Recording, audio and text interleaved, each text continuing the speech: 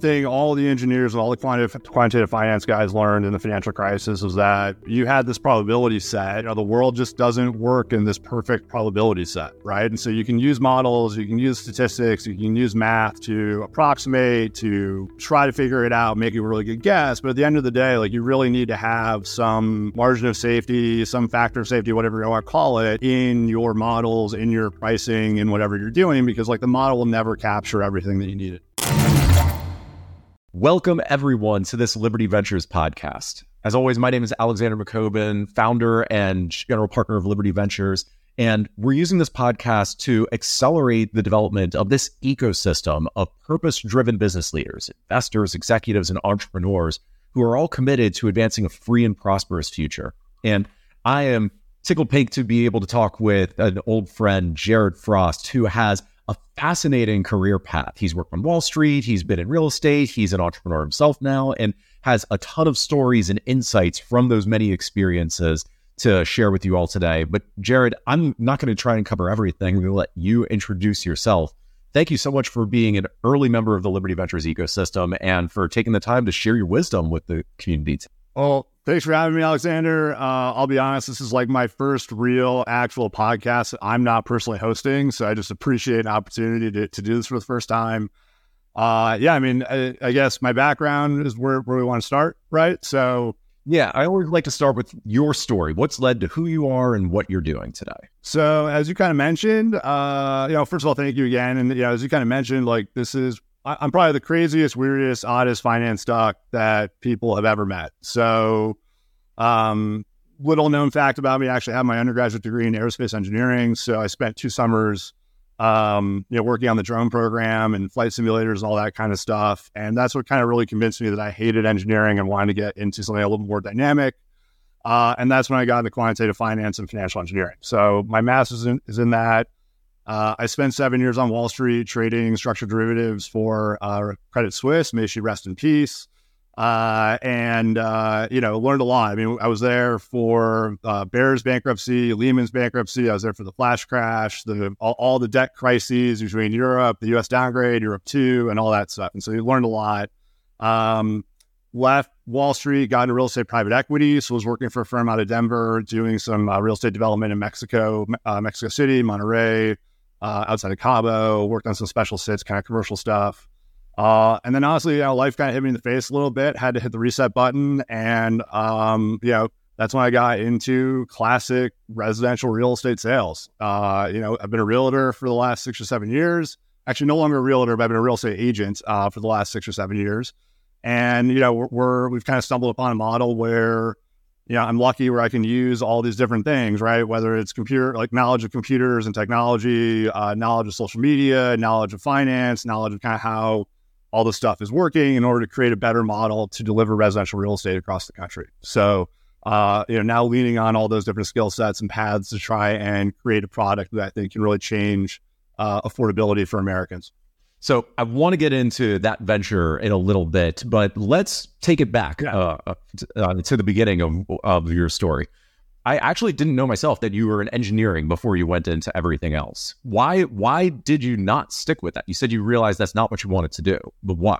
Yeah, so I actually had, my undergraduate is in aerospace engineering. I actually spent 2 summers at Sandia National Labs in Albuquerque working on some flight simulators for the drone program. So what's really interesting about that was that, the technology was really cool, right? It was augmented reality, flight simulators, and, if you can imagine, it was Pokemon Go for Navy SEALs. It was pretty much what we were working on, 10 years before it came out. And I'm pretty sure my code ended up in Pokemon Go. I don't think it actually did, but I have suspicions. So, see, you were looking for some quotables on this podcast, and that's a great one right there. Pokemon Go for Navy SEALs. I love that. Pokemon Go for Navy SEALs. That's pretty much what it was. And so, it was really cool. And you and I could spend as much time as you want talking about that stuff. We could talk about the evolution of drone technology, the evolution of aerospace technology over the last 20 years, kind of how, what SpaceX is doing, all super fascinating stuff. But the problem is that for me,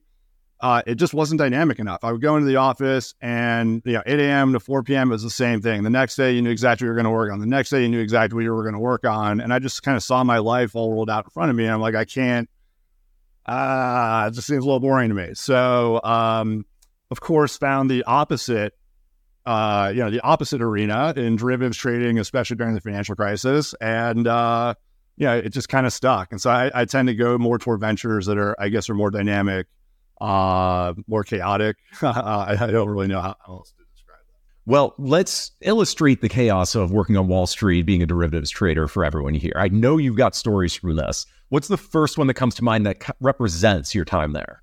I'm going to censor this a little bit. I will say the language was a little. Yeah. Mm-hmm. So yeah, I mean, it's also changed a lot. I think I really got, in my impression, kind of the last gasp of, I would say, the traditional capital commitment, liquidity providing model on Wall Street, where there are a few stories. A few that are probably too long, but one really quick. So I was trading energy, metals, and mining. So I was responsible for market making for energy, metals, and mining sector, all single stocks in the U.S. We traded dispersion strategies. So everyone was kind of responsible for different sectors, and we could look at the portfolio as a whole and kind of do our risk, but every trader had to know a name, or different names and stuff like that. So Occidental Petroleum, ticker Oxy. I forgot when and what, or the years are kind of whatever. I want to say it's like 2013 or something like that. I think it was summer, maybe like a June or August report or something like that. And one of the biggest clients of the bank, this massive hedge fund that one of my very good buddies actually used to work at, calls at 3:50. So the market closes at 4:00. I've got 10 minutes to go. And he's like, okay. The call from the sales guy was, hey, Frost, Oxy, par calls 10,000, how? That's all he said. And what he said there was par meaning 100, calls meaning upside contracts, 10,000 meaning 10,000 contracts, which are options on 1 million shares of $100 stocks. It was a $100 million trade, and they were reporting 10 minutes later. So they were reporting at 4:00. The hedge against that trade would have been $50 million of stock to buy of Oxy with 10 minutes to go. There was no way to for me to get out of that, whatever. So of course, my bosses hear this, everyone's freaking out, because it's just, we have 10 seconds to make a market. And we made a market that we thought was right. It wasn't very good, but it was a big trade. And so, the guy hangs up my sales guy, who, by the way, was the biggest creep, just jerk. Of course he represented this, everyone was just pissed off, whatever. Market closes, fast forward 15, 20 minutes, Oxy reports, the stock's running. We would have lost a ton of money on that. But the guy calls us back at 4:15. So futures trade from 4 to 4:15. So he's trading futures the entire time. And he calls us back at 4:15. He's like, hey, is this Frost, the trader? I'm like, yeah, man, what's going on? He's like, hey, you know who this is? I'm like, yeah, I know this is. Next time I give you a call, don't be a dick and make me an effing market. And then just hangs up on me. And the best part was that my entire desk was listening to the call. So there were about 40 people on mute because, you can see all the lights and stuff like that. And that's kind of what it's like being a derivatives trader on Wall Street. You get yelled at all the time. You never make anybody happy. You have to protect your book. And honestly, the best day is when you just don't, everyone just kind of walks away and, no one's hurt too badly. And that's kind of what it's like being a trader on Wall Street, for sure. And here I thought you were going to say the best day is when you get to walk away from that finally and move into something else. Yeah. I mean, traders don't die, right? They just move on to different capital. So, I think it's whether you're, obviously I went to Wall Street because when I was there, I mean, it was still height of the financial, the run up, right? So, I mean, I got into finance in 04, 05, 06, started trading in 07, and no trader went to Wall Street in 2007 not wanting to start his own hedge fund, right? I mean, that was the only reason why you went. Why would you want to stay as a sell side trader? And so, yeah, I just think that once you get hooked on P&L responsibility, whether it's trading or operational P&L, and when you're used to kind of making decisions, being responsible for what your production is, it's kind of hard to give that up. And so, even though that was a very weird kind of entrepreneurial setting, it definitely taught me a lot around how people react, what risk is, how to handicap things, what liquidity actually means. And so, it was a really good experience. Being on Wall Street, especially through the 2008 financial crisis, I know that you learned a lot from that. What were, say, the top 3 lessons you took away, especially as you moved on into other paths with your career? Oh, wow. That's a great question. I think the first one is that anything that can happen will happen. Like, the thing all the engineers and all the quantitative finance guys learned in the financial crisis is that, you had this probability set and, the world just doesn't work in this perfect probability set, right? And so you can use models, you can use statistics, you can use math to approximate, to, try to figure it out, make a really good guess. But at the end of the day, like, you really need to have some margin of safety, some factor of safety, whatever you want to call it, in your models, in your pricing, in whatever you're doing, because like the model will never capture everything that you need it to. I think that was probably the first lesson, because I was a very data model driven guy through Wall Street. And then as you get into private equity and you get into, in my opinion, the hand-to-hand combat of like building a business, you realize model doesn't quite do it. So, which has been great. I think the second thing too is really understanding like your own personal tolerance for risk, right? So like, and not being over levered yourself. So just making sure that you personally always have that, the savings, the cushion, the buffer, the rainy day fund, whatever you want to call it. And that doesn't matter. It doesn't matter whether you're, a hedge fund manager, a derivatives trader, or, an IT guy on a help desk. Like, you never really know what life is going to throw at you. And the more cushion you have, the more margin you have in your own personal life, the more optionality you have and maintain. And what I've realized is that, I think people really get stressed out when they lose optionality. And so the more you can maintain your own optionality to make sure that you have the resources you need to pivot and do whatever you need to do, I mean, that's how you can really protect yourself. I love that recommendation, especially on keeping optionality for yourself as an individual, because especially as being an entrepreneur, you throw yourself into whatever you're building, absolutely 120%. But it can be incredibly stressful if you don't have some sort of protection for what you're doing. And I've seen some people really crash and burn from not keeping some kind of optionality while still throwing everything at it. And even, whether it's personal life or the business you're building or whatever, I mean, maintaining optionality should always be one of your highest priorities, right? And even going back to some of the conversations you and I had initially when you were getting Liberty Ventures off the ground, like it was like, well, I do this or do I do that? And really trying to evaluate like, well, if you make a decision, does that decision eliminate other potential pathways for you in the future, right? And so, maintaining that optionality for as long as possible and maintaining an ability to exercise that optionality, right, is what really gives people the power over any situation, in my opinion.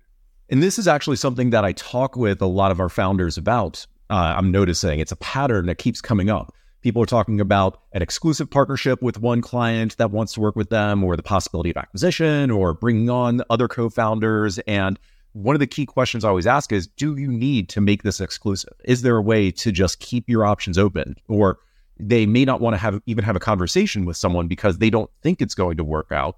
And the thing I always tell them is, take the call, have the meeting, explore the possibilities. You don't know where it's going to go yet, and you want to keep your options open. And I think too many people stick to one path, or they think they need to make something exclusive when they really don't need to. Totally. And when they do that, they also don't think about like the structure, right? So, I mean, exclusivity can mean a lot of different things to a lot of different people, even though it doesn't seem that complicated.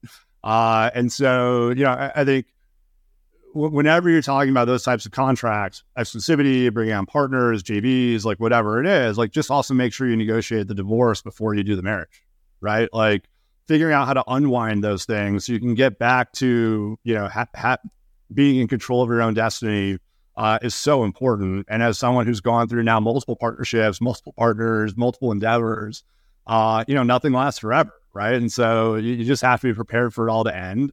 And preparing for the end gives you optionality, right? Because then you're not stuck into a bad situation when it does end because you're prepared for it. So I think those are all very interesting. I mean, absolutely great points that you brought up, for sure. And you're absolutely right that nothing lasts forever. And I'll put a finer point on that. Everyone leaves the company or the organization they're in at some point, whether by choice, by force, or by death. It will happen. And so you have to start planning for that when you're starting a company or when you're joining one from the get-go. Totally. I mean, I don't know if it's happening as now. Now I'm not in the tech space. I never was in the tech space. So like me and tech bros, like I don't. I'm sure we have a lot to talk about. Sometimes like I just am more of a traditional business guy. And so like when I bring on partnerships, I'm like really trying to get people to last long term. It's not just like, oh, let's bring on this, CTO for a year so you can build out this thing and give them all this stuff and equity and like we'll go public and figure it out. Like, that's just not the business that I'm in.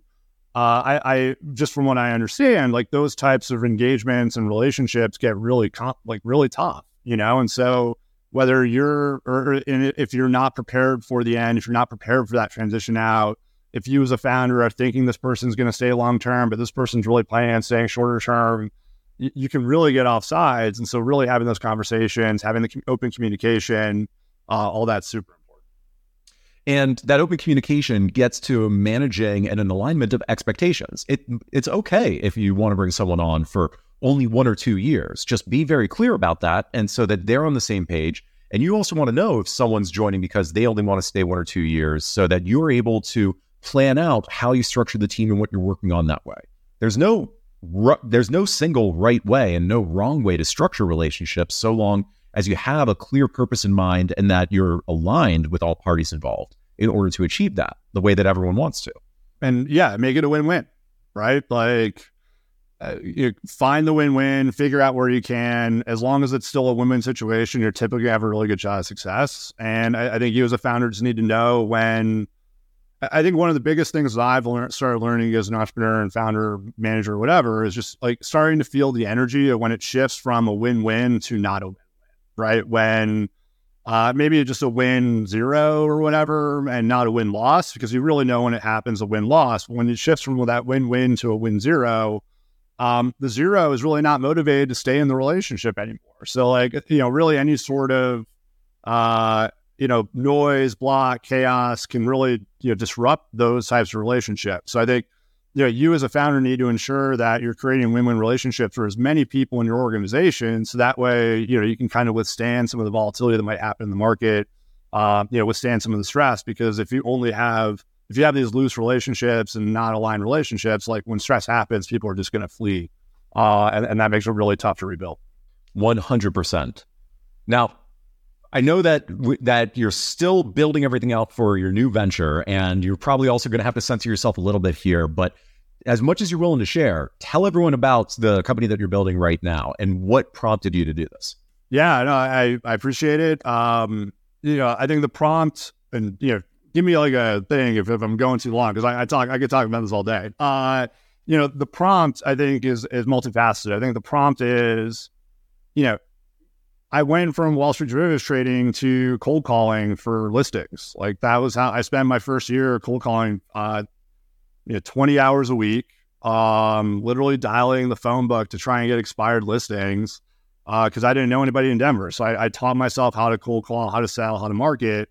And through that experience, before I started building my team, was able to leverage other people's time and stuff like that. One of the biggest, hardest questions I ever had to answer as a real estate broker was, why should I hire you? You're not cheaper. You're not as experienced. You don't know the market as well, and blah, blah, blah, blah. And we can just go down the list, right? Why should I hire you? And so all fair questions, right? I mean, you're making one of the biggest financial decisions of your life. Like you should be asking that question, why should I hire you? And then at the same time, I think what's really interesting is that, I started seeing kind of what's happening in the global macro landscape around some of these demographic shifts. After having dealt with that experience of being asked, like, why should I hire you? And having to, kind of manage the sales process without really any good objection handler behind that, I started seeing in the macroeconomic landscape what was happening. And, this draws on some of the experience I have from Wall Street in terms of really just understanding, like, how money works, how the macro economy fits into the financial markets, like the position that the Fed is in, some of the demographic stuff going on in the housing market and seniors and rates and the whole thing. And what I realized is that, there's going to be an affordability crisis if there isn't already. I would argue we're in the middle of one. And there's not going to be a way to solve that through the physical real estate supply chain. So you're not going to be able to lower real estate prices by flooding the housing market in the United States with supply of new homes, kind of like you did in 2007, right? Like materials are extremely expensive. Labor has gotten extremely expensive. Land is extremely expensive. And so it's just really hard to build right now. And you're not going to get millions of homes being built to flood the market and bring prices down. And so if you really want to solve this affordability crunch, the only way to do it is through financial engineering. So as a former financial engineer and a derivatives trader and someone who really understands like how the capital markets flow all the way into giving mom and pop a mortgage on their home, I think there's a real opportunity to make that process significantly more efficient. And as a result, it's our mission to increase affordability across the country by 30%, effectively taking $3,000 a month mortgages now and moving them down to $2,000 a month. And I think that's one of the biggest things that we can offer for the country. This is a model, in my opinion, that obviously provides a lot of social utility in terms of giving consumers a lot discretionary spending back. It helps keep home prices higher, which allows for higher home equity so that baby boomers can draw on those savings and not have their savings evaporate. And on the last side, it's also beneficial for real estate agents and mortgage originators because we can decrease earnings volatility by actually helping them answer the question, why should I hire you? And so if we can help a consumer afford a home that's physically 30 or 40% more than another real estate broker, I think we're doing a pretty good job. So what I love about that story is it really is bringing together everything you've done in your career together. It takes your background with financial products, your experience with real estate, and finding a way to combine the two in order to help people out. And I think that's a pretty common path entrepreneurs take that not enough people realize. It's about bringing together everything you've learned, everything you've developed skills in, and applying it to a big problem that people are facing that no one else has figured out how to solve yet. And it didn't start out this way. And I think most founders even say that, right? Like, I just wanted to pay my bills and not have to move back to New York with my tail between my legs. Like, all I wanted to do for that first year was like get through my first year, because I knew if I got through my first year, your second year was going to be easier, right? And so, when Blue Pebble started 6 or 7 years ago, this was not about changing the world, changing the way residential real estate is delivered.